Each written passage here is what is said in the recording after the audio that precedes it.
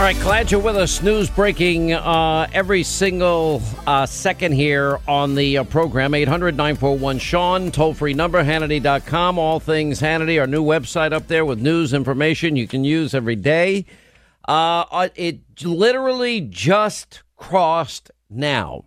Catherine Herridge tweeting out, our friend and former colleague, now at CBS, but she was with the Fox News Channel a long time, did a lot of great work as it relates to all these issues involving the phony Russia conspiracy hoax.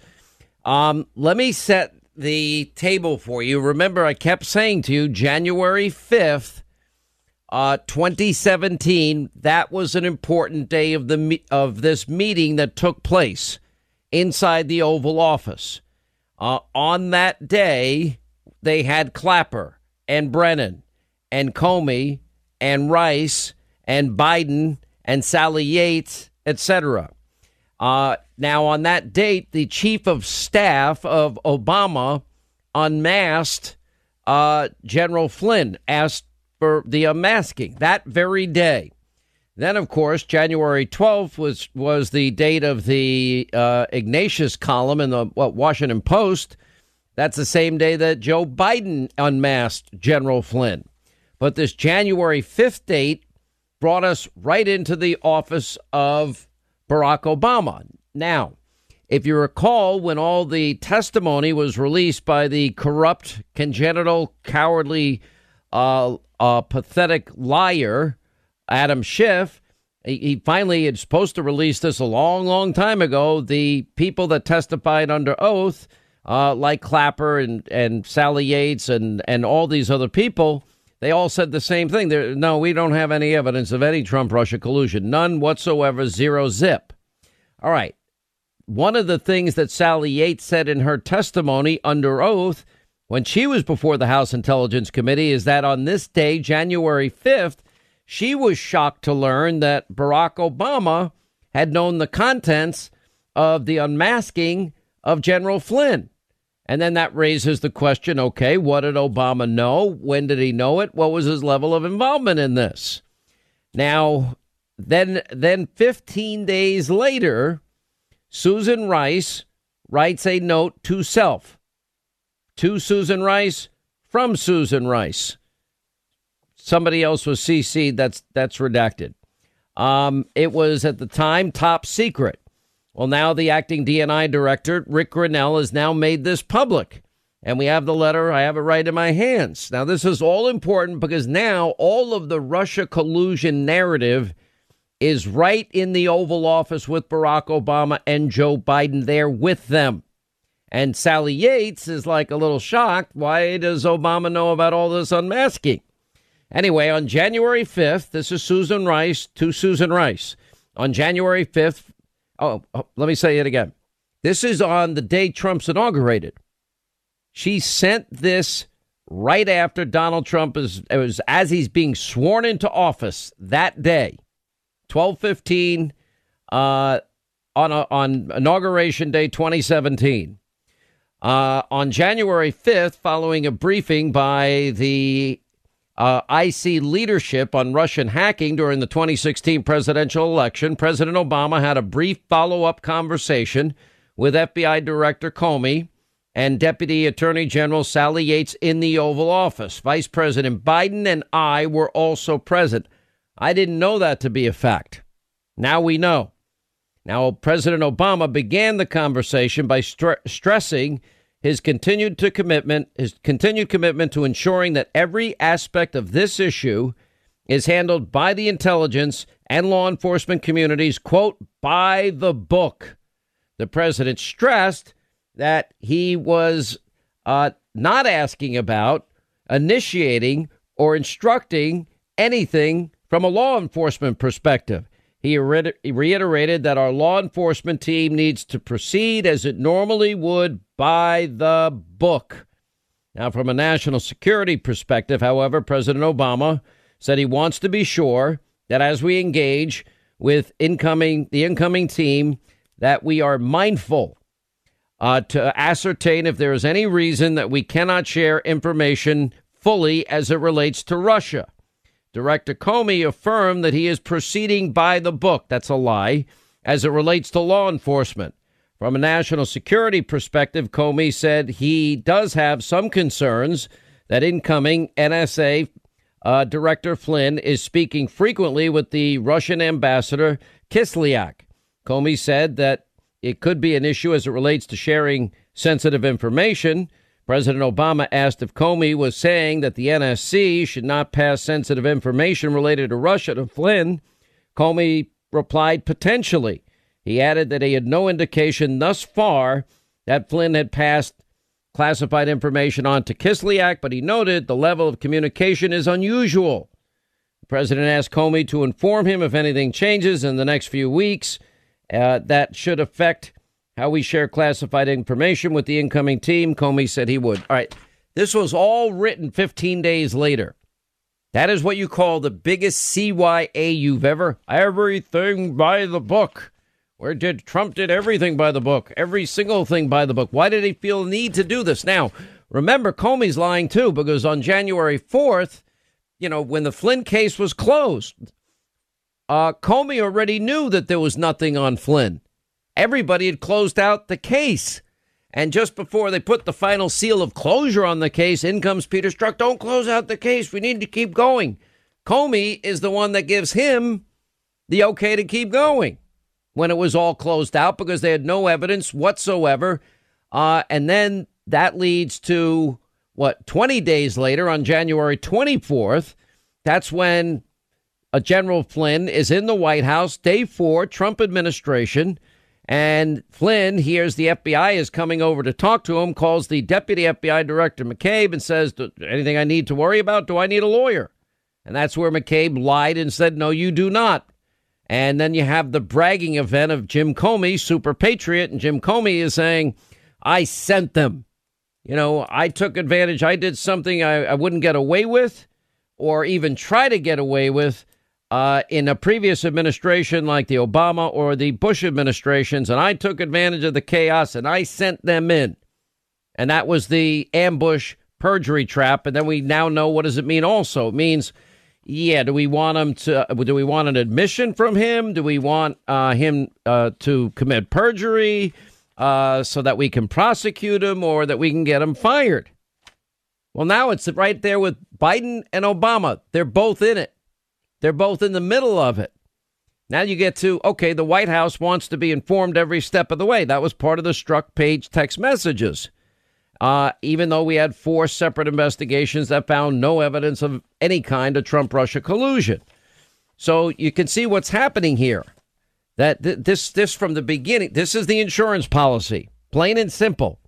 Now, let me go to the statement of the Attorney General Barr, because the Attorney General, I know a lot of people in the media were focused on saying, well, we're not investigating President Obama now. This is a criminal investigation.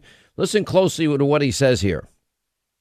Over the past few decades, there have been increasing attempts to use the criminal justice system as a political weapon. What happened to the president in the 2016 election and throughout the first 2 years of his administration was abhorrent. It was a grave injustice, and it was unprecedented in American history. We saw 2 different standards of justice emerge, one that applied to President Trump and his associates, and the other that applied to everybody else. We can't allow this ever to happen again. The Durham investigation is trying to get to the bottom of what happened. 2 sets of justice, one for Trump and everybody else, Trump and his friends and associates, and one for everybody else. We see the use of the criminal justice system.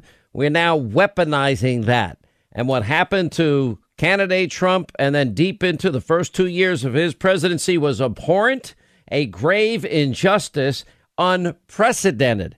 And then he goes in to explain what the Durham criminal investigation is all about. He's already said it. This is not about a report. This is about they are now involved in a criminal investigation in this case.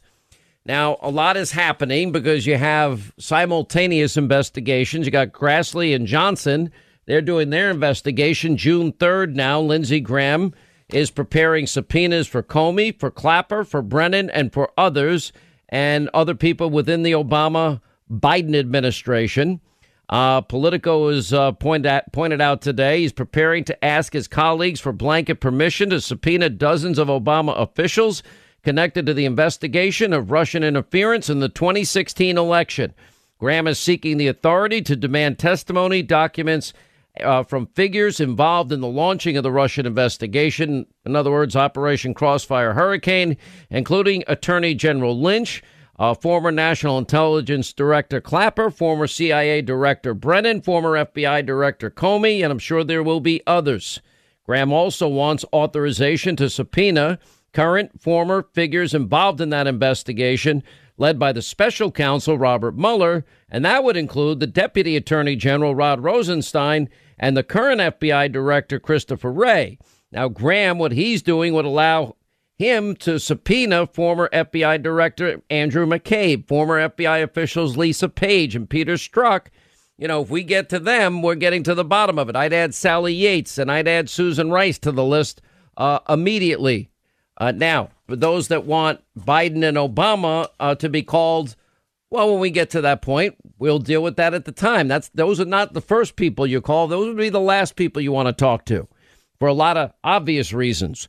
Now, and it also looks like the recently released evidence as it relates to that Obama's FBI not only ambushed, railroaded, destroyed General Flynn's life, like we now know they ruined George Papadopoulos' life, like they really ruined Carter Page's life, General Flynn's life, and Roger Stone's life, and Paul Manafort's life. And Congressman Jim Jordan and Congressman Mike Johnson, they said, where's Director Wray? Director Wray had a deadline of 6 p.m. yesterday. He declined to respond to their May 4th letter seeking information and interviews with key FBI officials after these revelations in the Flynn case. Well, no FBI agent should ever be asking, what's our goal here? Is it to get an admission? Is it to get them to lie so that we can prosecute them or get them fired? That's not the role of anybody in any Department of Justice. That's not the role of an FBI special agent. That's not the role of anybody on the 7th floor of the FBI. Now, Director Wray declined to respond to their request, and now they are writing directly, which is interesting. Jordan and Johnson wrote an extraordinary letter to the FBI agent who participated in this January 24th White House interview. This guy's name is Joe Panika. I don't know how you say Pentica or something. Anyway, he was there as part of this ambush interview with General Flynn. And Fox News, by the way, determined that this guy also was intimately involved in the probe of former Trump aide Carter Page. One thing we did glean from the document dumps is the original 302. And what did we find out in that original 302 that has been missing forever? Well, we found out that things likely changed a lot. They didn't think he was lying, for example. And when he gave the answer of the calls as it relates to this Russian Kislyak, well, we know that the incoming, now new NSA director, General Flynn, had said, I remember the call. I don't remember exactly whether we talked about sanctions or not. That's not a lie. That's called an honest statement. And they didn't think he was lying. That's where this Judge Emmett Sullivan comes in. It's such an outrage because both sides now see the injustice and fundamental unfairness and how he was sandbagged and how his life was ruined. And then they made him lie to save his son from being investigated and likely going to jail himself. And what part of that Emmett Sullivan doesn't understand, I will never know. And there's a new filing, by the way, by Sidney Powell today. All right, a huge development now, this January 5th meeting that took place in the Oval Office. What did Biden, Rice, Comey, Clapper, Brennan, Yates, Comey, what did they all know? What did Obama know? Barack, what did you know? When did you know it? That's the question. And I think we need answers. We need a lot of answers to these questions. We have some other news as it relates to Spygate. Lindsey Graham preparing those subpoenas, as I said. Why is the FBI director, Wray, why is there no urgency in this guy to save the prestige of the premier law enforcement agency in the world? Now, if Sidney Powell, who's been on this program, is correct, then Director Wray had a big hand in helping Andrew Weissman, that would be Mueller's pit bull, advance his career. Why has he basically been missing in action? Why was he still standing by the FISA applications as late as July of 2018 when we know they were debunked by then? We know the subsource of Christopher Steele debunked it. We know Christopher Steele later debunked it. Where is the accountability on his part? Oh, and the sickest thing of the day is Democrats in a Supreme Court filing. They say that their impeachment is ongoing, that they did not cease with the conclusion of the impeachment trial. Well, you only get to do one at a time, so that would be a flawed argument. All right, 25 till the top of the hour, 800-941-SEAN. You want to be a part of the program? I thought they believed in the right to choose. They really don't, though, do they? They don't choose that you get to choose what your Second Amendment rights are. Then they choose, not you choosing. I thought that they say that Republicans reject science. Listen to the all-out freak-out by the mob and the media and Democrats and Dr. Joyless Behar. Just listen to their freak-out over the fact that Donald Trump has decided to take hydroxychloroquine, and then we'll give you the real science that the mob and the media that will never report to you. Listen. I'm not sure that we can take it to the bank that he's actually been taking this drug because he says he's been taking it. He's told 18,000 lies and counting. But I guess the bigger question is, why did he say that at all? Well, I think, Nicole, first of all, I think there's a high probability, not just because of the fact that the president's a pathological liar, but because of the fact that he is not a complete idiot in the sense that he's heard what has been determined now about the dangers of taking this drug. I think there's a high probability that he's really not taking the drug. And I think you would need to have some real evidence to suggest that this is not just another tall tale of his. Let me assure you, the President of the United States is not taking hydroxychloroquine. He's not taking something that his own administration has said will kill you, that his own FDA said will kill you, that the VA said will kill you. What exactly did President Trump say? He's taking hydroxychloroquine? Yeah, Jake, President Trump has repeatedly touted this drug, but he just announced moments ago for the first time that he himself has actually been taking hydroxychloroquine for the last week and a half. And the president says that he's taking it essentially as a prophylaxis to try and prevent getting the disease in the future, despite the fact that there is so far no substantive medical evidence to back up the fact that it works not only as a treatment, but all the more as a prophylaxis. Did you just say that you took the hydrochloroquine? My sound is a little weird. Yes, I took it. Wow. I can't believe anybody with a brain would take that stuff, but you seem like an intelligent guy. You're a representative in Congress. Yeah. Why would you take that drug? There are terrible consequences. Dr. Joyless Behar giving out medical advice. Then why do you think I call them Area 51? But some people don't even know what that is. Roswell, New Mexico. Roswell Rachel Maddow and the conspiracy TV that is MSDNC. Well, there's a good likelihood he's lying. He's lying about all of this. And then you got Joey Scarborough, poor liberal Joe. You know, he's just losing it. You know, in 168 days, they can't stand the thought that they're going to have to utter the words, President-elect.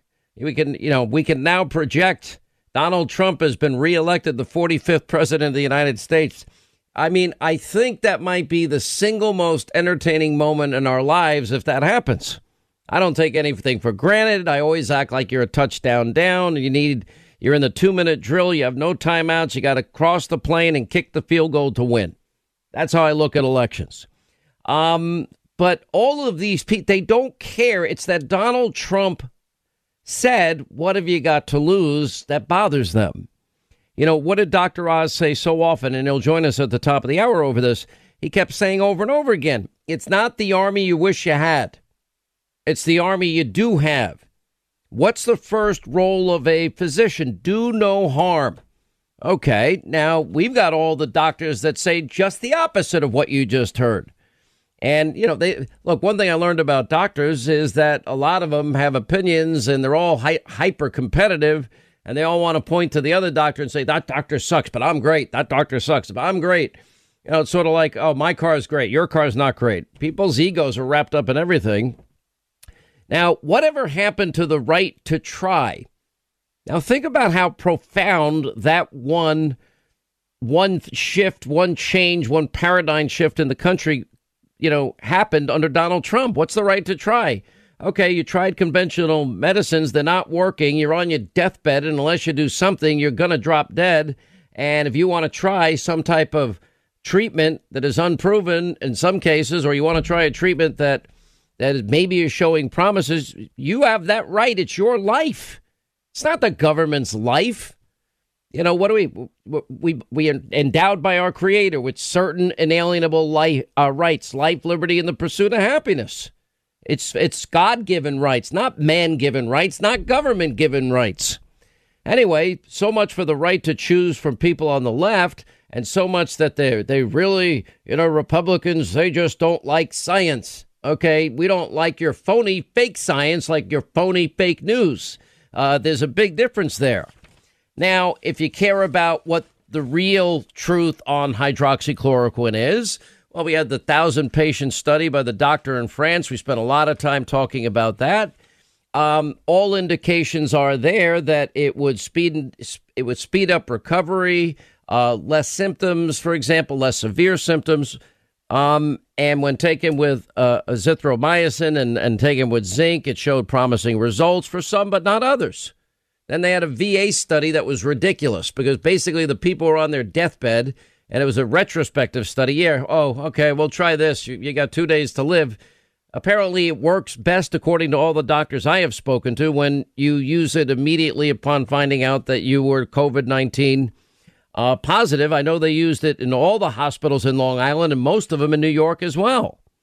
Now, what the mob and the media is not going to tell you is they say this is an unproven coronavirus drug.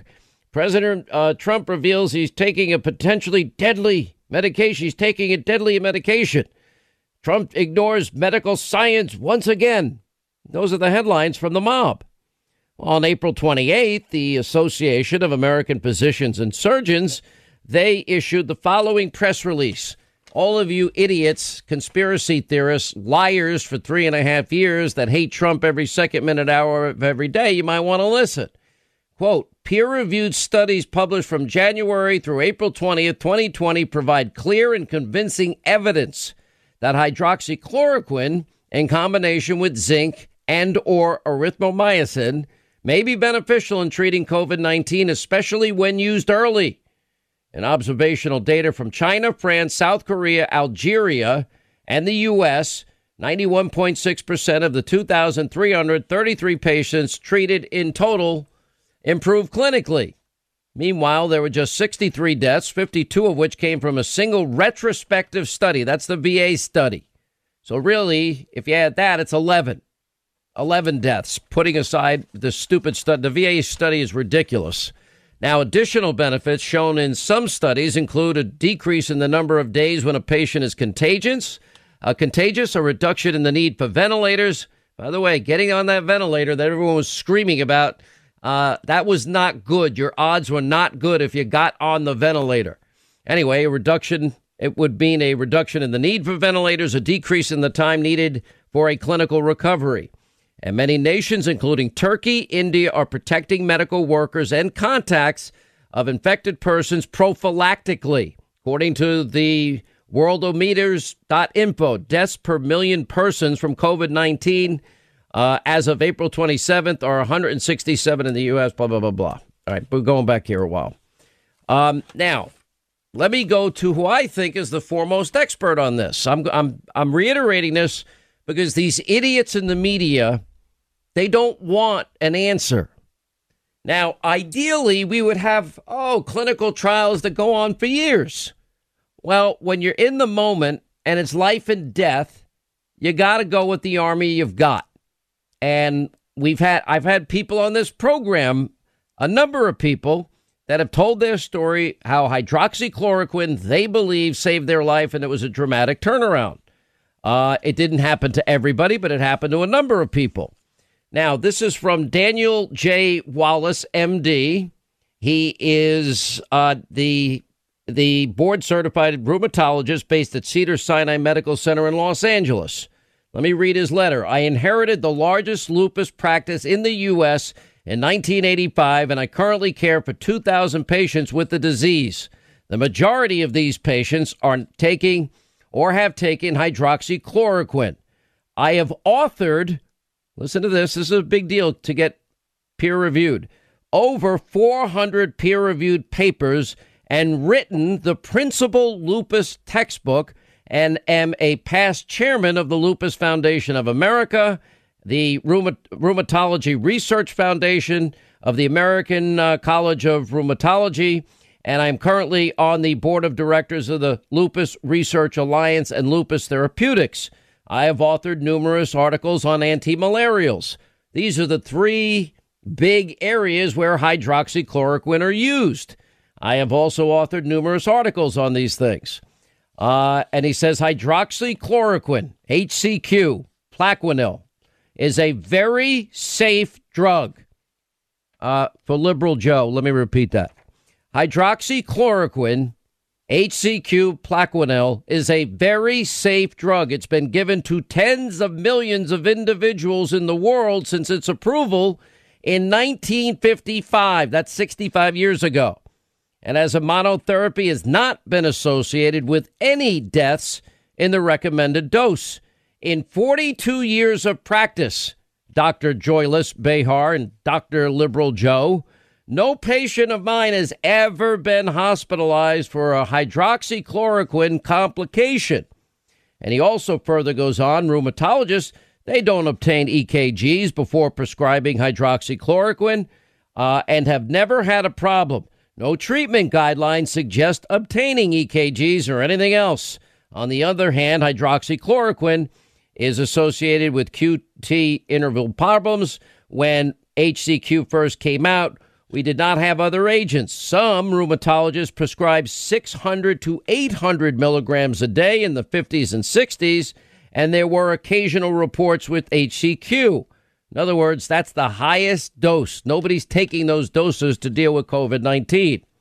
And he talked about cardiotoxicity can occur, et cetera, et cetera, et cetera. Talks about eye risk after many years of usage at much higher doses. Then he gets back to the issue of treating COVID-19 patients. The risk of taking 400 HCQ a day, hydroxychloroquine a day, following a single 600 milligram hydroxychloroquine loading dose one day for 30 to 60 days is nil. The risk of taking 400 milligrams of hydroxychloroquine a day following one single day of 600 milligrams of hydroxychloroquine as a loading dose, if you take it for 30 to 60 days, the risk is nil unless you have an allergic rash or upset stomach. That's it.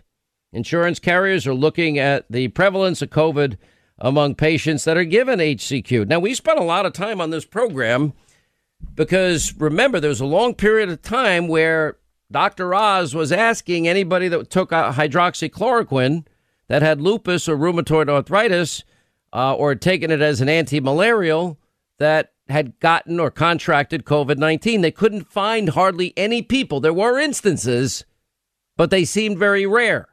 Just like they looked at the instances of countries where the drug is used, to stop or prevent malaria. And there are two separate studies going on as whether or not it works as a prophylactic.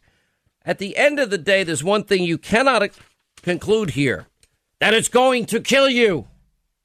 That's not what this guy's 42 years. This is the foremost expert, in my view, in the country. Now, my choice is, and I'll let all of you at home decide, because I'm not a doctor like Dr. Joyless Behar or Dr. Liberal Joe. But after reading what Daniel Wallace, after 42 years in practice, and has had no patient of his ever hospitalized for a hydroxychloroquine complication and that the risk is nil, I think for myself, Sean Hannity, I will go with Dr. Daniel Wallace, not Dr. Joyless Behar. But then you get Nancy Pelosi. Oh, the president, it's risky, it's dangerous, he's morbidly obese. Well, some people could be morbidly stupid.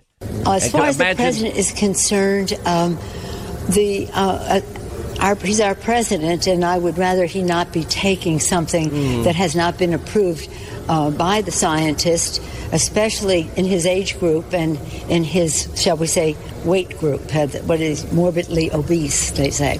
So I think it's not a good idea. Shots I can jump in here and take it at Nancy Pelosi if we're now going to talk about the way people look? You know how many shots we can go in and it's so easy. Oh, it's so easy. You notice also she's getting a lot like Joe, very forgetful, having a hard time keeping trends of thought. Also, saying a lot of dumb things and acting a lot of dumb ways. Anyways, so he took it in consultation with his doctor. I thought liberals were pro-choice. I thought liberals, believed in science. Okay, well, there's some scientists that are saying a lot of different things than they're saying. We have other doctors out there that are saying the exact same thing as what, in fact, Dr. Wallace has been saying. What's this guy's name? Virginia School of Medicine. Infectious disease expert, Dr. Stephen Smith. He was on Laura Ingraham show, the Dr. Laura Ingraham show. And they studied, a study came out last week indicating that hydroxychloroquine showed no benefit. And the VA hospital thing was a sham. And he, too, agrees with Dr. Wallace, who is the foremost expert in this. Now, you all have to decide for yourself. But them freaking out, lying, spreading lies, conspiracy theories, hoaxes, I don't believe he's taking it. Why would he ever take this? This is going to kill him. They sound half the time like they, wouldn't care if he dropped dead. They hate him so much every single second of every hour of every day. The president says he's fine. How about we let him make the choice himself? Let every American make their choice. Same thing with opening. We just ask you wear a mask for a short period of time. And a lot of good things have come out about the hydroxy. A lot of good things have come out. And you'd be surprised at how many people are taking it, especially the frontline workers, before you catch it. The frontline workers, many are taking it. I happen to be taking it. Hydroxychloroquine? I'm taking it, hydroxychloroquine. When? Right now, yeah. A couple of weeks ago, I started taking it. Because I think it's good. I've heard a lot of good stories. And if it's not good, I'll tell you right. I'm not going to get hurt by it. It's been around for 40 years for malaria, for lupus, for other things. I take it. Frontline workers take it. A lot of doctors take it. A lot of doctors take it. I take it. Now, I hope to not be able to take it soon because, I hope they come up with some answer. But I think people should be allowed to. It's actually been around 65 years. Tens and tens of millions of doses have been dispensed. Its first approval was in 1955. I just read the letter from Daniel Wallace again. And he goes, hydroxychloroquine is a very safe drug. In 42 years of practice, no patient of mine has ever been hospitalized for hydroxychloroquine complications. 400 peer-reviewed papers. He's written the Principal Lupus textbook. He's a part of every lupus rheumatoid arthritis foundation available, and has authored numerous articles on antimalarials. And then he went on the risk of taking 400 milligrams of hydroxychloroquine a day after a 600 milligram single day loading dose for 30 or 60 days, which, by the way, no doctor was giving for COVID-19. The risks are nil. Unless one has an allergic rash or an upset stomach. Am I going to believe Dr. Joyless Behar or Dr. Pelosi or Dr. Liberal Joe Scarborough? I think I'll stick with Dr. Wallace and probably the Association of American Physicians and Surgeons that endorsed hydroxychloroquine quite passionately. And their peer-reviewed studies, they went on to explain in great detail hydroxychloroquine in combination with zinc and/or erythromycin may be beneficial in treating COVID-19, especially when used early. They cite observational data, China, France, South Korea, Algeria, and 91.6% of the patients treated improved clinically. They talked about 63 deaths, 52 of which came from that retrospective study of the VA, which I told you is very problematic. We know that countries also that have high usage for to prevent malaria, or it's a anti-malarial drug, they didn't see the level of incidents that we see here in this country. And then you go through all the other countries that have been using it, and there are a lot of them. They put it in their paper. Turkey and India, medical workers, people that have contact with infected persons prophylactically. Those are their words, not mine. Anyway, Dr. Oz and I had talked about this at length, and for a long period of time, Dr. Oz on his show, on this show, on my TV show, we were all asking if you have lupus or rheumatoid arthritis and you're taking hydroxychloroquine and you contracted COVID-19, let us know. Now, Dr. Oz had a hard time finding people. He did, but not a lot from what I last remember when we spoke about it. Dr. Oz, welcome back. Thank you. No, we didn't get a lot of people reaching out. But, of course, that's not the best way to do a clinical trial, is to ask America, call us if you got an issue. But it's desperate. Well, but between our two audiences, we're talking about millions and millions of Americans. There's got to be some. Well, we had 20-some people reach out. We didn't validate whether they had COVID-19 or that they were taking hydroxychloroquine. We did get permission from the IRB that we applied to this week to study the Medicare database. So as of April the 1st, Medicare is keeping track of COVID-19 diagnoses. So we've got permission to go back and look at people who were taking hydroxychloroquine for at least 3 months, so they were chronic users, to see how many of them were diagnosed with COVID-19, and then compare that to what you would have expected for the normal population. Listen, nothing is as good as a prospective randomized trial. And so David Bulwar, God bless him, at the University of Minnesota, as the principal investigator on the first to be published randomized large U.S. trial around prevention to exactly figure out if you might want to use hydroxychloroquine to reduce the chance of getting COVID-19. He had 1,200 people that he was able to get to join. And we've been recruiting and trying to get people to join this trial. It was all over the nation. Anyone could join. And so we're going to get the data. He's sent it off to one of our big journals. He's waiting for them to review it. Plus or minus, we learned something. Even if it doesn't work there, we'd still learn. A lot of people are adding zinc to hydroxychloroquine, as you mentioned, which the president was doing. And there's data from NYU, retrospective. It was not a prospective randomized trial, but a retrospective study that I thought they did a pretty good job on, that added zinc. There was a 50% reduction, roughly 44%, I think it was exactly, reduction in mortality. Now, again, these are not perfect trials because they're in the middle of this battle we were fighting against COVID-19. And there's lots of criticism we can always throw at all these studies, including the VA study you mentioned. But I think until we get the randomized data, people are calm down, just to figure out what's going down. I should point out that in Bulwar's study, 1,200 people, when you do these randomized trials, there's a group of doctors that just look for side effects that might be dangerous. Is there anything bad that's happening? Should we stop the trial? Because sometimes these medications can be harmful. And in the 1,200 people, again, these were people who were generally outpatients, they did not find a risk of dangerous change from being on hydroxychloroquine, which makes me more comfortable that what Dr. Wallace and others are saying still holds true, that these medications don't seem to be dangerous in general.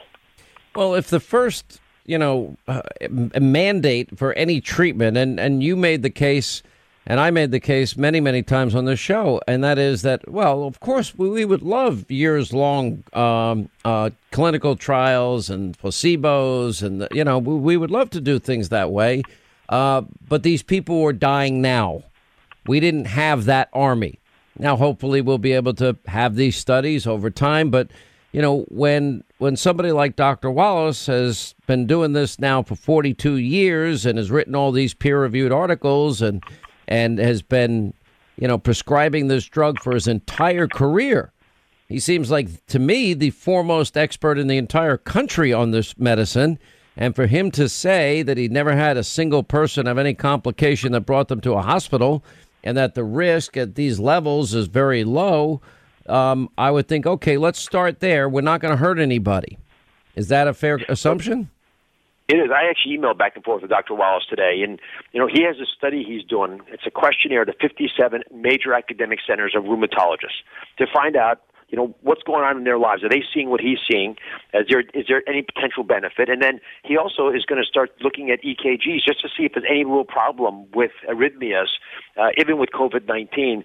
Again, a lot of the rheumatologists are concerned that we're going to have people panic that they think this drug's dangerous and they're going to start to want to get off of it, even though it's a mainstay medication that works well and doesn't seem to be dangerous when used for lupus and rheumatoid arthritis or prevention for malaria. And so the vitriol has gotten so bad now that you actually begin to interfere with the conversation doctors are having with patients. And that's unfortunate. It's true if it's COVID-19, and hydroxychloroquine is true for any medication. These are difficult decisions for doctors to make with patients. They have to be customized. No drug's perfect. And yet if there's a rational reason that you think your patient should be on a medication, you don't want a recent news article to convince the patient that you're out of your mind, because you just spend your whole life studying this after all. Sally is in Illinois. She's taking hydroxychloroquine, apparently has for years. Sally, say hi to Dr. Oz. How are you? I'm fine. What an honor to speak with you, Sean. I've listened to your show for years, and kudos Thank for the you. crazy state of Illinois. Yes, I have been a hydroxychloroquine user for 10 years. The first 8 years that I took it, I took 400 milligrams a day. 2 years ago, my symptoms for my lupus disease were so down that we went to 200 milligrams. I've never had any issues with the drug. I have to have regular lab work done and regular eye exams, because that's one of the side effects, is that the hydroxychloroquine can cause some eye problems, and by the time you have eye problems, it's too late. So I have regular eye exams. So I've never had any my understanding is the eye issue occurs only after long-term use over many years, and that is actually referenced to in Dr. Wallace's letter. Yeah, that's what I understand. My rheumatologist in St. Louis has said the same thing. But I get regular eye exams, regular lab work to make sure kidney, liver, heart functions are all good, and everything is good. Now, whether or not it will be long-term use for COVID-19, I have no idea. I don't know. We're worrying about other things in our state, but I'm a hydroxychloroquine user and have had no issues with it at all. We appreciate you calling in. I guess we could talk. Sal, you're articulating this so clearly, so right. You prescribe for the right amount, for the right reason, with the right follow-up. It makes sense, and it's that approach that we should be using in the practice of medicine. And when you've got a disease that you don't have a solution to, and now we have remdesivir is the first building block. But with COVID-19, when you don't have anything to use, you want to try to use these strategies. So thank you for sharing that story. There is this talk about this new potential vaccine. I know you read about it. 55 patients. These are the findings by Moderna. It caused a huge rally on Wall Street as a result of all of this, with it going up quite a percentage. But anyway, what do you make of that study? 45 patients, 18 to 55. With one or two shots, different 25 micrograms, 100 micrograms, 250 micrograms. After 2 weeks in a second booster shot, those at the low level, 25 and 100 microgram dosages, were found to have stimulated the immune system and created COVID-19 immunities. What does that mean to you? Dr. Hannity, that is a very succinct synopsis. That's really good. That's exactly what they did. You got a smart audience. You guys can now put the pieces together. What they were trying to do was to make sure it was safe at different doses. So they gave volunteers, young, healthy people, where if there was a problem, they can usually, get ahead of it, the medications. And what they looked for was to make sure you didn't have complications. However, they said, listen, as long as you got the vaccine in you, let's just see if you made antibodies that might actually have protected you. And lo and behold, there were antibodies there. So it's a signal. That wasn't the purpose of the trial, but it gives us more confidence that what they're doing makes sense. Let me just walk everyone what through Moderna does, because it's a medication you're going to hear a lot about. It's an mRNA vaccine, which means they clip off one of those spike proteins, the ones that let the virus get into our body. Just clip it off. It's like the tail of the virus. But it's not the body of the virus that makes you sick. It's just the tail that gets you in. But they snip that off. They put it inside your cells in a vaccine, and then your body starts to make little protein from that and begins to react to that protein, because you've tricked the body now into reproducing just a sign of the virus, but not the actual virus. So then if your body ever sees the real virus, it'll say, hey, wait a minute, that tail looks like the one on the virus. I'm going to attack that and stop it before it grows. So there was. Can I ask this question? This is a layman question, not a Dr. Hannity question. So they're not injecting you with any part of the virus, just something that tricks the body into thinking that it is the virus.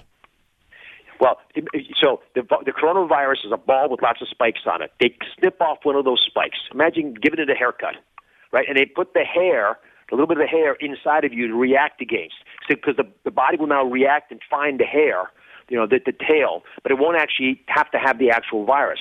But it doesn't have, we're not injecting any part of the virus that could harm you. It's just the little, that spike protein part. That's why these mRNA vaccines are so interesting, because you don't have to give a lot. The body will use its own cell machinery to make the antigen, make the irritant itself. It won't make more than it needs. It'll react with the antibody. And now if you actually see the true virus with the body that's dangerous, the actual ball itself, you'll immediately recognize those spike proteins and knock it out, which is why we are hopeful. Now, I talked to a bunch of immunologists and vaccine experts.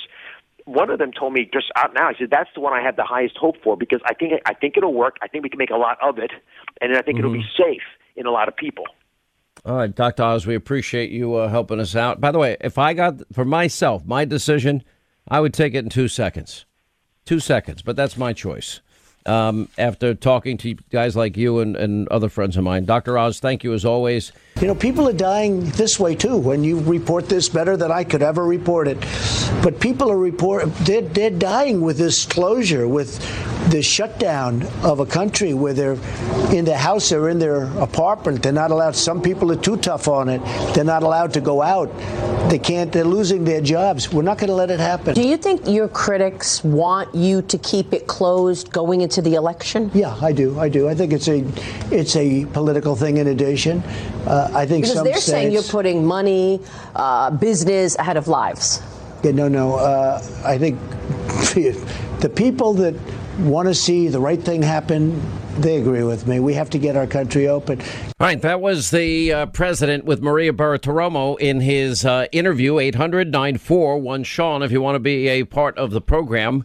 As we just went through with Dr. Oz, we have a lot of improvements in terms of where we are. The mob, the media go insane, as we've been discussing over hydroxychloroquine, forgetting, of course, that the Association of American Physicians and Surgeons endorse it.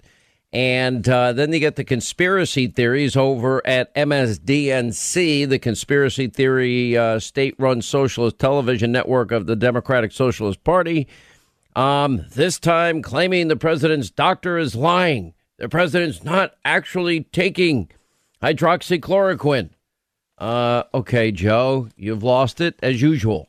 Or forgetting the foremost expert in the country, Dr. Daniel Wallace out of Cedars-Sinai. I mean, this guy, 42 years in practice, no patient of his ever hospitalized for any HCQ complication, has written 400 peer-reviewed papers, written the principal lupus textbook. He knows more about this than anybody else, but the money line that he makes, the risk of taking 400 milligrams of hydroxychloroquine a day in a single 600 milligram hydroxychloroquine loading dose for 30 to 60 days, the risk is nil unless you have an allergic rash or upset stomach. That's it. That's the worst that can happen. And as you know from this program, many have absolutely said they swear it saved their lives in the middle of all of this. And then you have Nancy Pelosi. Oh, yeah. Genius that she is. Oh, the president is morbidly obese. And I'm like, okay, you're morbidly stupid. But who's saying? So that's part of what's happening here. But the president saying this has got the media all wigged out, freaked out, losing their mind. We'd gone over this at length many, many times about the safety and treatment of it. There's questions about how well it works, whether it works, why it works on some people, not others. You go to war, as Dr. Oz always says, with the army you have, not the one you wish you had. And but, now we have this chance for a new treatment. But the bottom line is the country wants to open up. The country is screaming to open up. The country is, they have made up their minds after they've watched everything that has happened. And, the heat is now getting turned up, and the president's saying to governors the feds will step in if they disagree with state reopening plans. The Dallas salon owner who was jailed over coronavirus, she's traveling to Michigan to support the defiant barber. They took away this poor guy's license yesterday at a New Jersey gym that was owned and operated. Cops eventually cited them after they said, OK, have a good day. So that kind of surprised me because I guess they were probably given their marching orders by somebody else. And anyway, here to weigh in on this and much more, a friend of mine, Fox and Friends weekend co-host, veteran in his own right, Pete Hegseth is with us. He has his brand new book out today. It's on Hannity.com, Amazon.com. American Crusade, Our Fight to Stay Free. And I've been reading it, and it's phenomenal. How are you, sir? Doing well, Sean. Thanks for having me. Really appreciate it. I've been writing my book for a year, and it's Live Free or Die. It better not be the same. That's all I can say. If it's the same, it's already been submitted to the publisher, so nothing I can do about that. Like Sean, if it may be kind of the same, but it can't be better than yours. That's true. Well, congratulations on it. You were there at this gym in New Jersey yesterday. Yes. Now we have the cops. The cops come down. 1 million people were filming it. And they said, OK, you're in violation of the state order not to open up, just as long as you know that's the state order. Otherwise, have a good day. And they turned around and walked away. And then apparently other cops came back later in the day. Did you hear about that? Yes, it was a beautiful moment. Just a few hours later, they came back. And I'll note this, Sean. We had been there for 5 hours, Fox and Friends. I was inside the gym for 2 because we were anticipating a raid on the facility or arrests. So when the cops came, it was a big relief. I stayed for another hour and a half to see, and then I had to leave. 10 minutes after we left the national media, the police came back with a citation that was stronger, asking them to close. They stayed open. Now, today, Sean, the latest update is they issued the same summons today to the owners. Now they've arrested one of the patrons who came out of the gym because he wouldn't give his name. They're taking a list of names outside of every patron who comes out for future summons, and they cuffed one of the gym members, nothing unruly, and put him in the back of a squad car. And listen, you and I both love law enforcement. This is not about the local law enforcement down in Belmar, New Jersey. They don't want to be doing this. Half of those cops are members of that gym, Sean. It is Governor Murphy who is so drunk with power and won't allow people to make individual choices for themselves that is driving this. This gym owner is courageous. He's responsible. He knows his rights. He respects law enforcement, and he can sanitize and maintain his gym far times better than any Walmart or Target or big box store can. I mean, the attention to detail was amazing. These are patriots. These are capitalists. These are small business owners. And it's untenable. The president's right, completely right. It is untenable to keep America my closed. Understanding of this is that the gym owner is also, I guess they're using social distancing. I didn't see everybody in a mask. Look, my gentle recommendation for the sake of others, wear the stupid mask for the time being. You can work out in a mask. I know they did, Sean.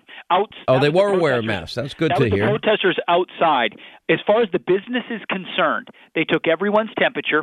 Everyone has to do a health questionnaire. Only members are allowed in. They did 20% capacity. No showers or group events.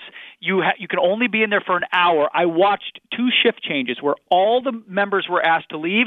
They sanitized every piece of equipment, and a fresh new group of 20% capacity were allowed in. I mean, these guys are above and beyond in their protocol. I wore a mask for my report for America's Newsroom inside the gym out of respect for the protocols in that gym.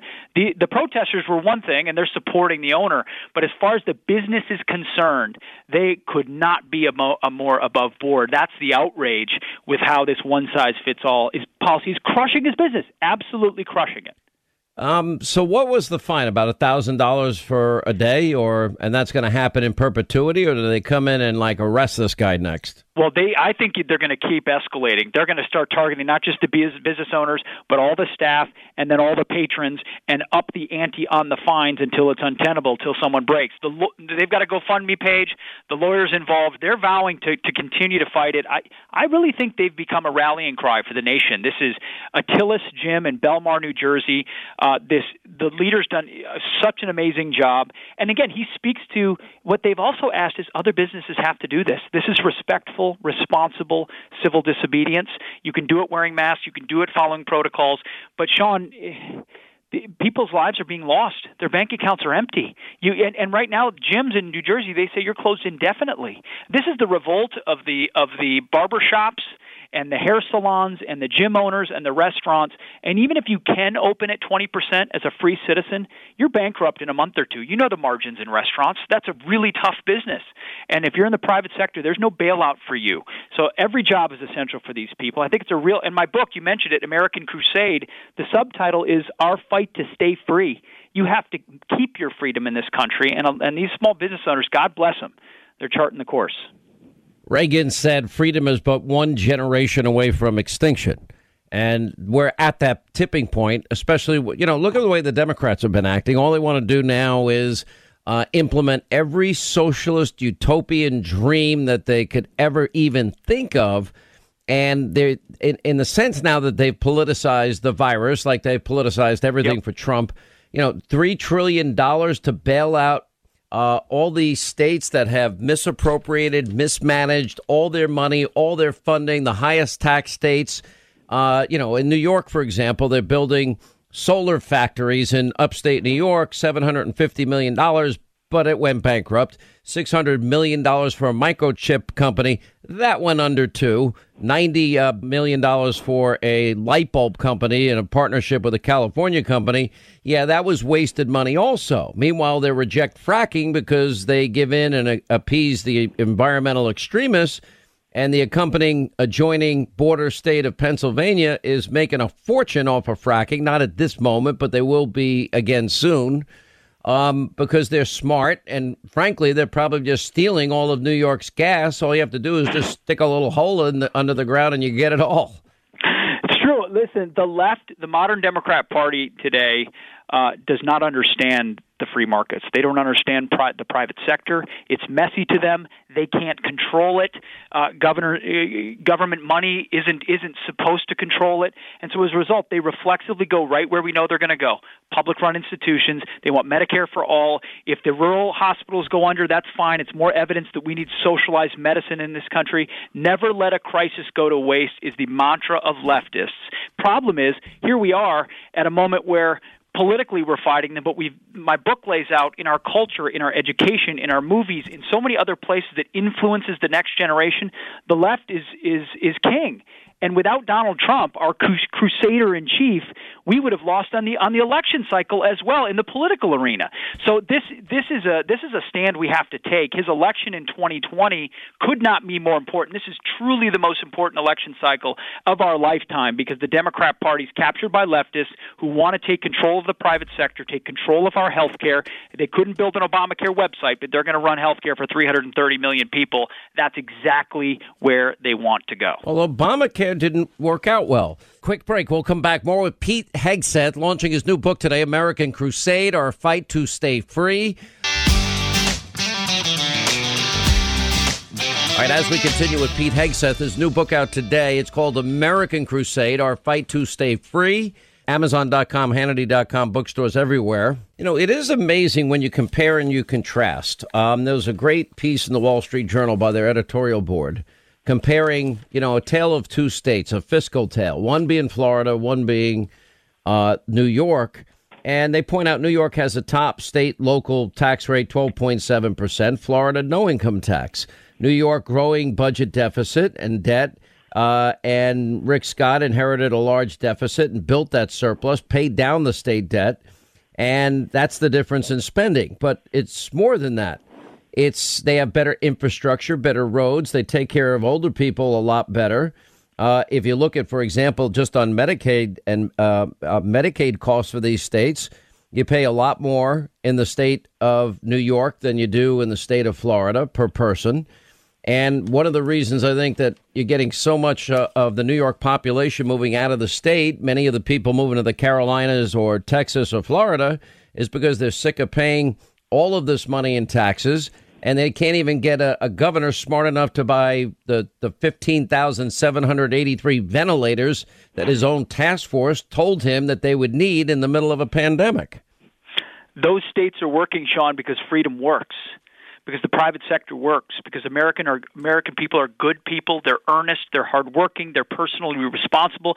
And then in this, you put it in this moment right now, they're willing to do their part. They're willing to slow the spread, but they all ultimately want to be given the latitude to go out and earn a living. And then you look at the contrast between how this has been handled. I mean, look at Governor DeSantis. Look at Texas with their elderly populations. They protected the people who are most vulnerable. They protected the most vulnerable, and they're respecting free citizens to make choices, as opposed to New York, where they sent COVID-19 patients to hospitals, and then they're telling healthy people in upstate New York they can't open their businesses responsibly to people so they can make a living. I mean, this could be the silver lining of this really unfortunate moment, that people wake up to how fragile their freedom is, that it truly can be taken away, that a directive from a governor could tell them they can't work for a living. And a lot of these activists we're seeing that are opening their businesses, they're not overtly political. It's not like they're reading, de Tocqueville all day long. They're saying, I just wanted to work hard. I just provide for my family. I have a mortgage,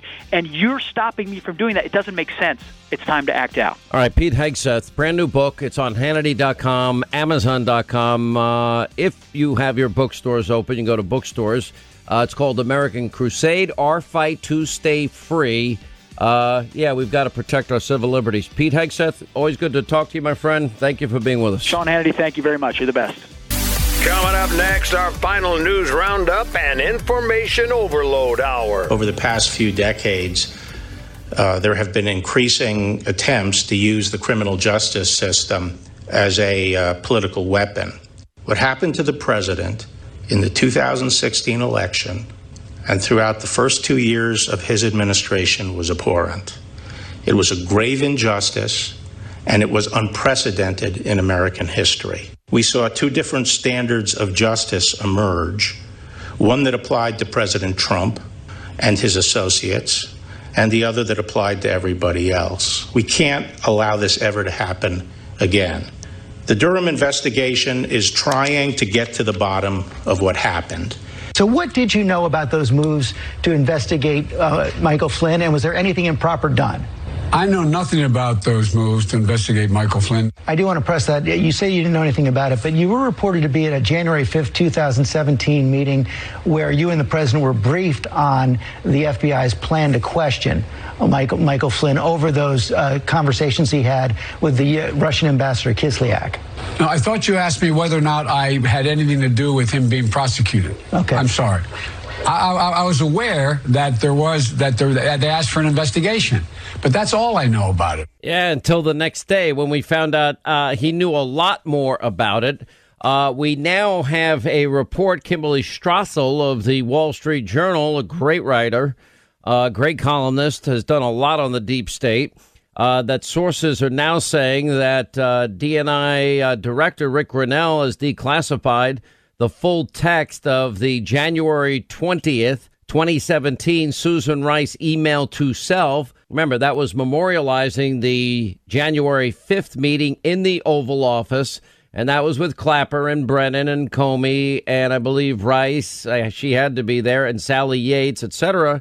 And that's where Sally Yates testified under oath that, in fact, she was shocked to know that Obama knew all about the unmasking and the contents of General Flynn's phone call. That's a problem, because now it's the what did you know and when did you know it? And we also have other breaking news on Ukraine, but we're going to wait to see whether or not there is an update with Biden and zero experience Hunter. Remember, this memo was, Barack said to do everything by the book. Okay, this is the same liar that went on 5 Sunday shows and lied to the world about Benghazi. So we'll find out how true that might be. Now, we have other breaking news as it relates to Spygate, all important stuff.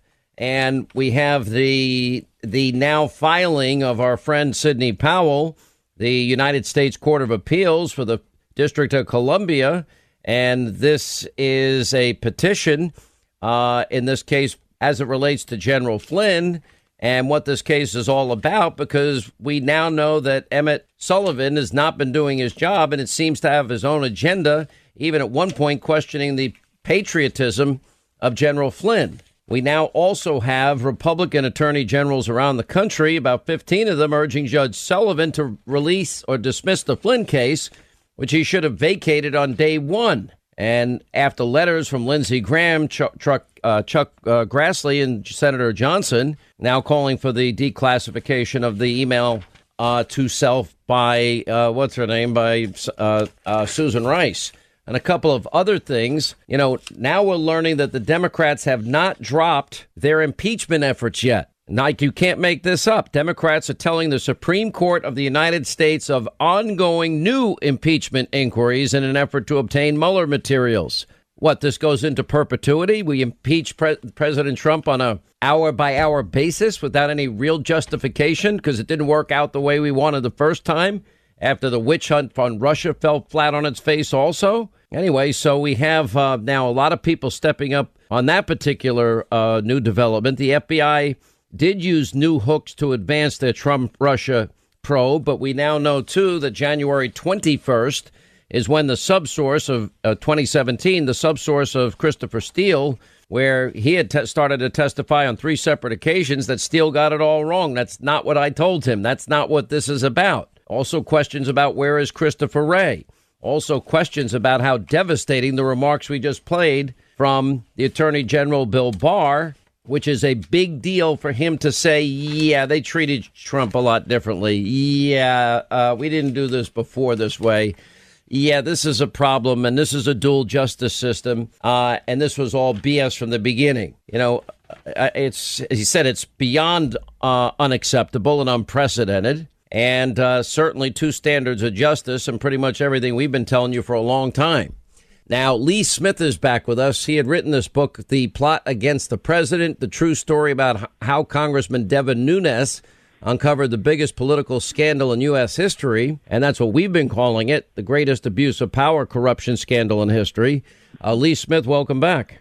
Sean, thank you very much for bringing me on once again. A great pleasure to speak with you. Well, now that we got all of the transcripts of all of these Obama officials going to the House Intelligence Committee, and Adam Schiff finally released them. He should have released them a long time ago. Now we know the reason why he didn't want to release them, because it gives a timeline of his lying. Because every single person that went before the House Intel Committee said the same thing. They had no evidence whatsoever of Trump-Russia collusion. And then he would run out to the cameras and say just the opposite. Right.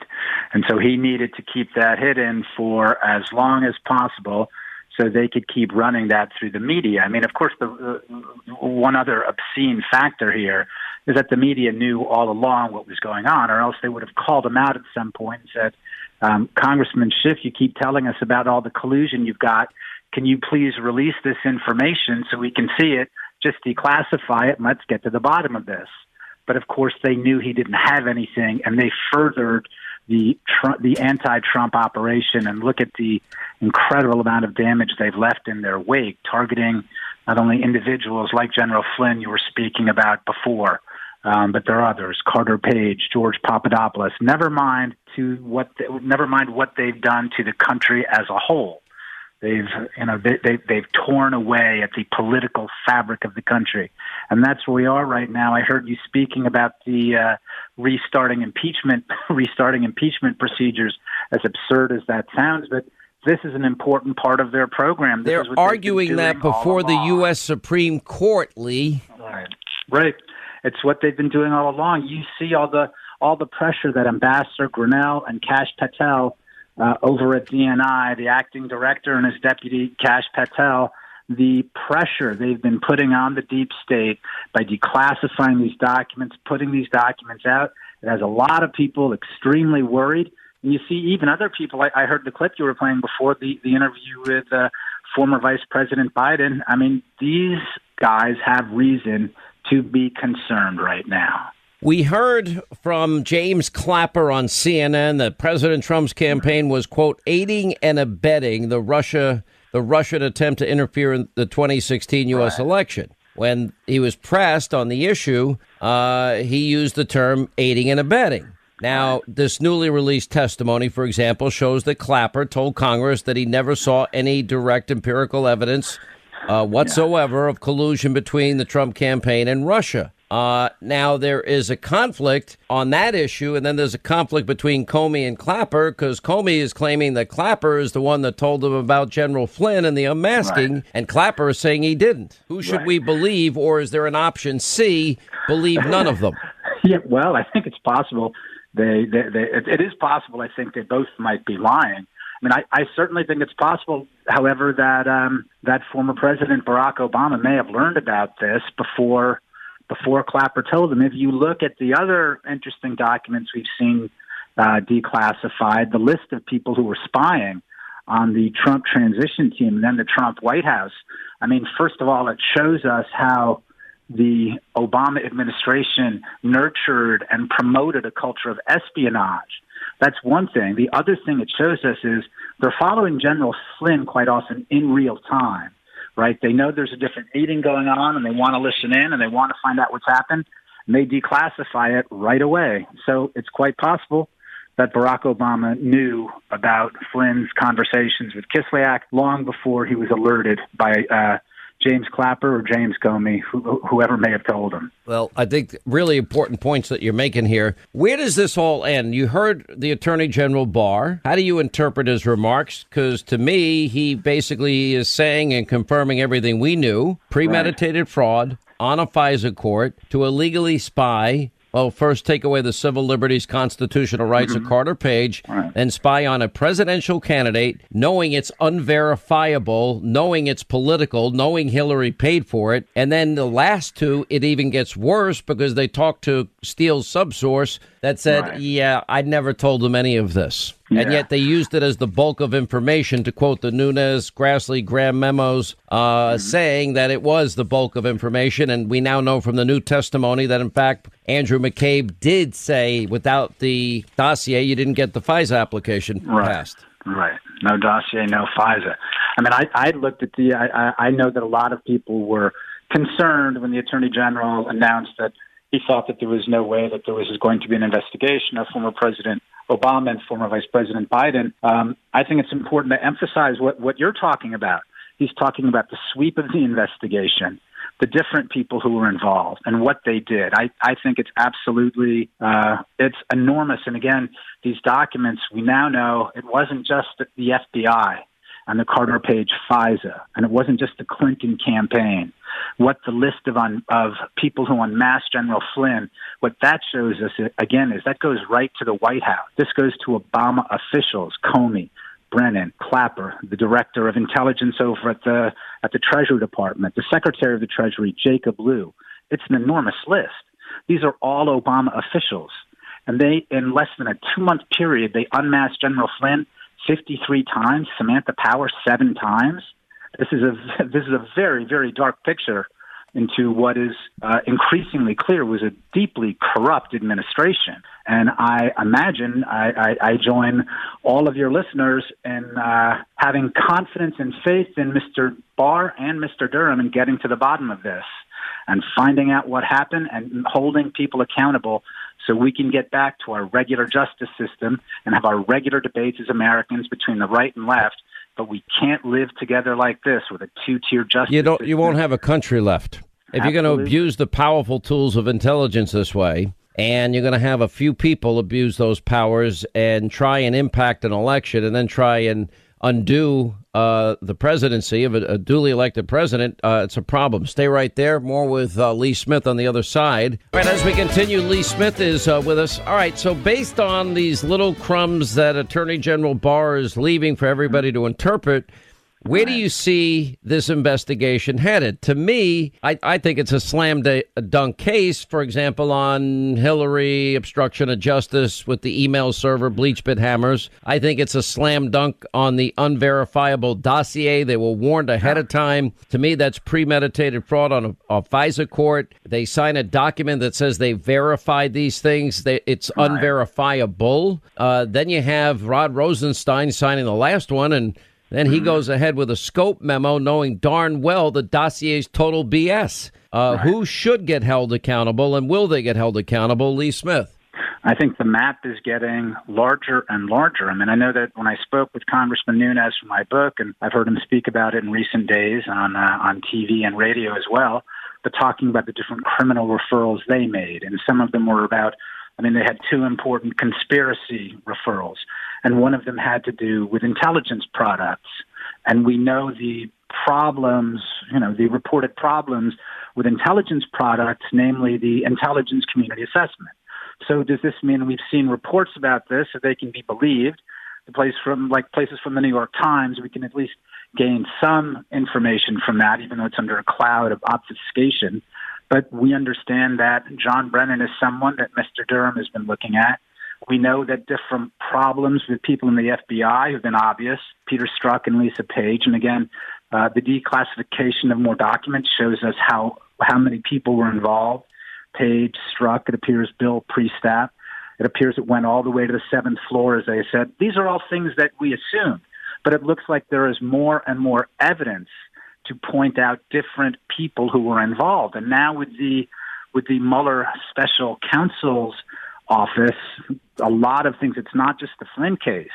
These guys are involved in a lot of very, very questionable tactics across the board, whether it was the Papadopoulos case, whether it had to do with Michael Caputo, whether it had to do with Sam Clovis. So I imagine that the investigation will pay attention not just to the agents at the FBI, not just to people like John Brennan, but also the prosecutors that Mueller brought on that team. All right. Lee Smith, thanks for being with us. We appreciate it. Great work as always. And Devin Nunes told the American people the truth. And Adam Schiff, the compromised, corrupt, congenital liar, didn't. He, too, should be held accountable for the lies that he dragged this nation through. Appreciate you being with us, updating us. It's slowly happening. That's the good news. All right, when we come back, your calls, 800-941-SEAN, toll-free number. You want to be a part of the program. I was a Democratic caucus. You ever been to a caucus? No, you haven't. You're a lying dog-faced pony soldier. You said you were, but you're... We have to take care of the cure. That will make the problem worse no matter what. No matter what. Excuse me. You're supposed to cough into your elbow. I don't know, sir. I learned that actually covering your White House. Actually, that's true. But fortunately, I'm alone in my home. But that's okay. Why doesn't he just act like a president? That's a stupid way to say it. Donald Trump was asked on... Sorry. Go ahead. No, probably best I don't. And what we have done is the reason why most of the world was repaired to us, particularly after World War II, is because of who we are as a nation. We, the people, we hold these truths, etc. Sounds corny, but it's real. If we were setting up an education system for the first time in our history, as we did at the turn of the last in the late 1800s, we would not say 12 years was enough. 12 years is not enough to live in the second quarter of the middle of the 21st century. We hold these truths to be self-evident. All men and women created by you know the thing. Oh, you did. We know the thing. We hold these truths to be self-evident that all men and women are created by the thing. And of course, every disastrous podcast, they can't even put a podcast up. He's been hiding now in his basement for 65 straight days. You cannot make this up. Now, we have an interesting story out of the great state of Georgia. Georgia lawmaker lived in in Roswell, Georgia for 4 years. By the name of Vernon Jones, announced his intentions to resign from office, but now he reversed himself. He said shortly thereafter, the outpouring of support I received was too great for me to ignore. I will not allow the Democrats to bully me into submission, and I'm not going to let them win. I will not resign. Now, Ted Cruz responded by thanking Vernon Jones for demonstrating his courage of his convictions. Vernon Jones joins us now. Sir, how are you? Doing fine, Sean. How are you? I'm good, and I miss a lot of things down in Georgia, not the least of which is the Varsity, my favorite place in the world. Well, let me tell you, we miss you. DeKalb County, when I was county executive, I think that's the last time I saw you at Tampa the Grill. We had a great time talking then. But, we did. You always have a place back here. Well, you're very kind. Let's start with where the decision came from, because you decided you were going to support Donald Trump. Apparently, look, I would argue that the Democratic Party of old, I'll use a Georgia example. There are no more Zell Millers. There's no more even Joe Lieberman. Sam, no. There's no room for anybody with any level of moderation. So you endorsed Donald Trump. The Democratic Party goes insane. So you figure you're going to leave. And then you said, no, I'm not leaving. Why should I? Well, first of all, you made a good point, Sean. There are no more Zell Millers. There are no more Sam Nuns. I'm probably the last of Mohicans in the Democratic Party. I'm the only one that received the A rating from the NRA, Democrat in the entire state of Georgia. And so I didn't leave my party, and my party left me. They've gotten so far to the left with radical ideas. They put illegals before the American people. They are not fiscally responsible. A number of things, Sean, I disagree with my party. And they brag about being a part of inclusion and diversity. Yes, they have it for women and people of different orientations, but they do not have it for independent thinking and conservative black man or woman. This party is full of bigotry, and it's ironic they say the things that they say, but they're not about inclusiveness, and certainly they're not about independent thinking, again, African Americans. And so they've gotten so far to the left, I just couldn't stomach it anymore. President Trump is doing a fine job. I supported him in the past. I supported other Republicans in the past. I've always been an independent thinker. I call balls and strikes just like you, Sean.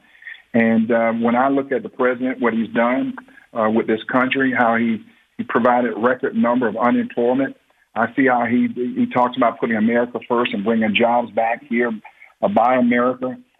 He's done a lot with deregulations, which allowed a lot of private companies to come up with a lot of innovations. We're now repurposing our factories, and I'm loyal to his agenda. His agenda is about the American people. And then specifically, too, Sean, I want to be clear. He has done more for the African-American community than any other president, I think, in my lifetime. And when you look at Opportunity Zone districts, what he's done to fund and support and write into law financial support for historical black colleges, and when you look at prison reform. And matter of fact, all of those things have helped every American. And so I put my country before my party, Sean, and my party, they don't like that, and they want to smother me out. They don't want me to be vocal about what they're doing. You watch; they're going to pour a ton of money at you. Now, you raise some points here because prior to COVID, and I believe we're going to recover, and I think we'll have a very healthy recovery. Certainly, starting by the fourth quarter. I'm hoping the third quarter we begin to see the signs of it, but. Prior to COVID, it's the lowest ever, one record after another, lowest ever unemployment, African Americans, Asian Americans, Hispanic Americans, women in the workplace, youth unemployment, African American youth unemployment. You mentioned criminal justice reform. All that reminds me of is my friend Alice Marie Johnson. Nobody will ever forget that day. She's a lovely, lovely human being. And when she came out and saw her family and said, "Thank you, America, for giving me a second chance. I won't let you down."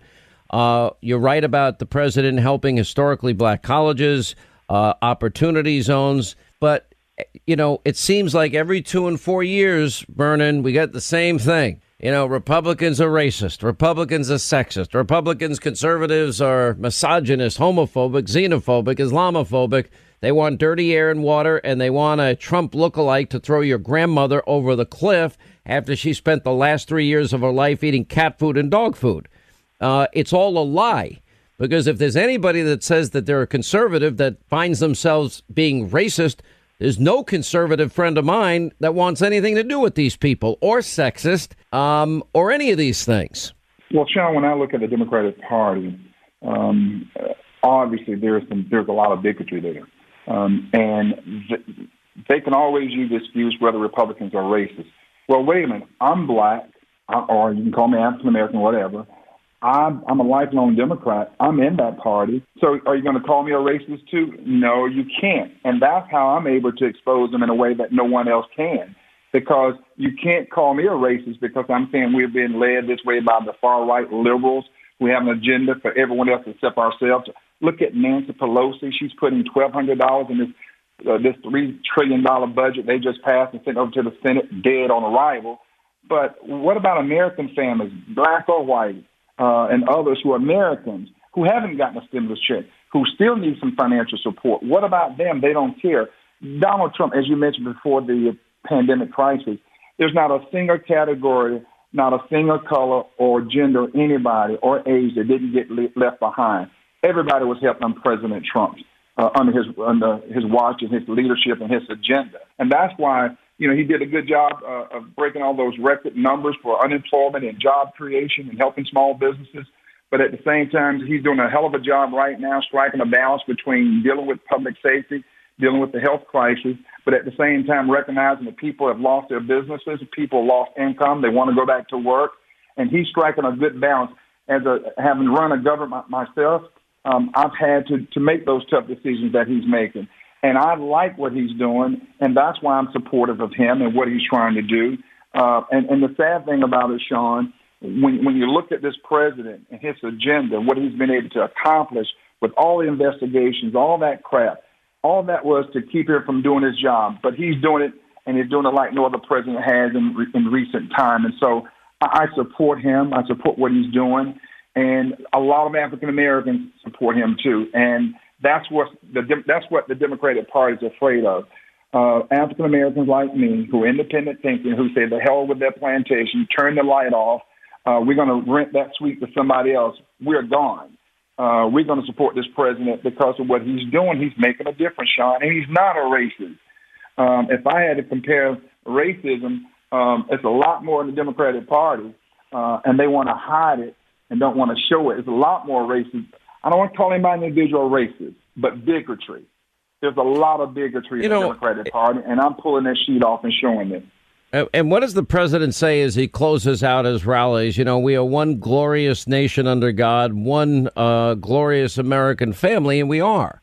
And when you say, okay, we're going to make sure that we secure the border because we don't want people losing those jobs, I believe that played a big part in the employment opportunities that emerged for the first 3 years of his presidency, and I think will reemerge after this COVID is over.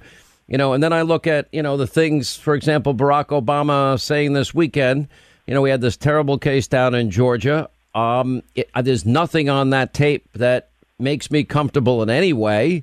I don't rush to judgment as everybody else does, but there's not a single thing on that video that I like what I saw.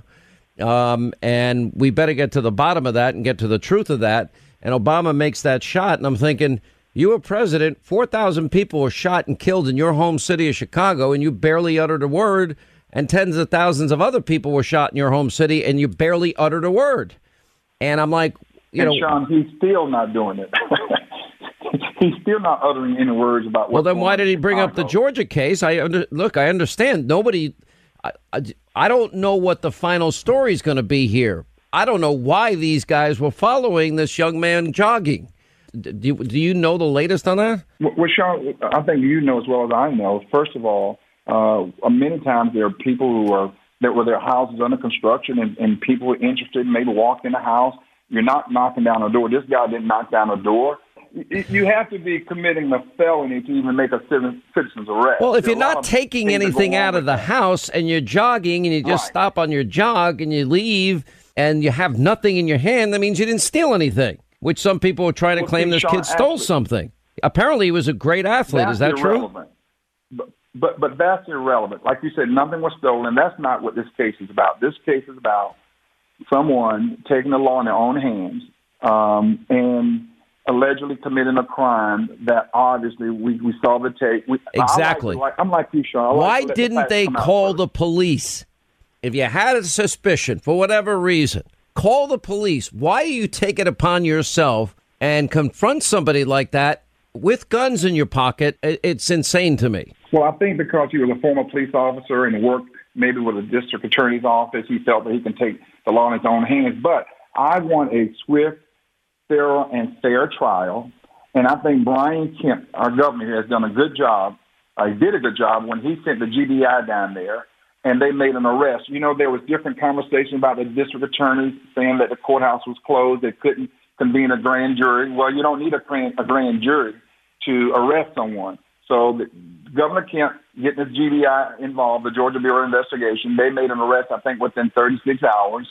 And the state attorney general here has appointed an attorney that's not from that district, matter of fact, from North Georgia, from Cobb County, actually. And so I think we all want to have the facts to come out. We all want this case prosecuted to the fullest, but we want, again, a fair and thorough trial. Now, with that being said, Sean, I think everybody feels that situation was very, very unfortunate to happen to that young man. But again, well, I got to tell you, and I got to run here, but as somebody that has been, I had a license to carry in Georgia, one in Alabama, one in California, New York. I've carried it my whole life. To get me involved in a confrontation, I will literally turn around and I will walk backwards as fast as I can to avoid any confrontation. And we all have cell phones. Pick up your cell phone, call the cops. I mean, it's that simple, but I got to let you go. Vernon, if they start attacking you and throwing all sorts of money in your district at you, let us know, and we'll get the word out, okay? Well, Sean, I decided initially not to complete my term, but after all that and the support I got, I decided to finish my term. So my term goes until November, but till January. But I'm waiting when we go back in special session. I co-sponsored a bill dealing with illegals that commit violent crimes, that they cannot have a sanctuary coverage, that the police department will be turning them over to ICE. That's in the hopper. And also pushing forth some legislation that deals with party affiliation. If someone commits a crime against you because we're a MAGA hat, well, there are going to be consequences. So hopefully we can talk about those things in the future. All right. Vernon Jones, thank you so much for being with us. We appreciate it and wish you the best. Let us know if we can help. All right, that's going to wrap things up for today. All right, now Susan Rice's letter that memorialized the January 5th, 2017 meeting with Obama, Biden, Sally Yates, Jim Comey, Clapper, Brennan. Obama said to do everything by the book. Okay, we'll get to that. Also, Sidney Powell on the new motion filed in the D.C. Circuit. Hannity, Fox News. We'll see you then. Thanks for being with us. Back here tomorrow.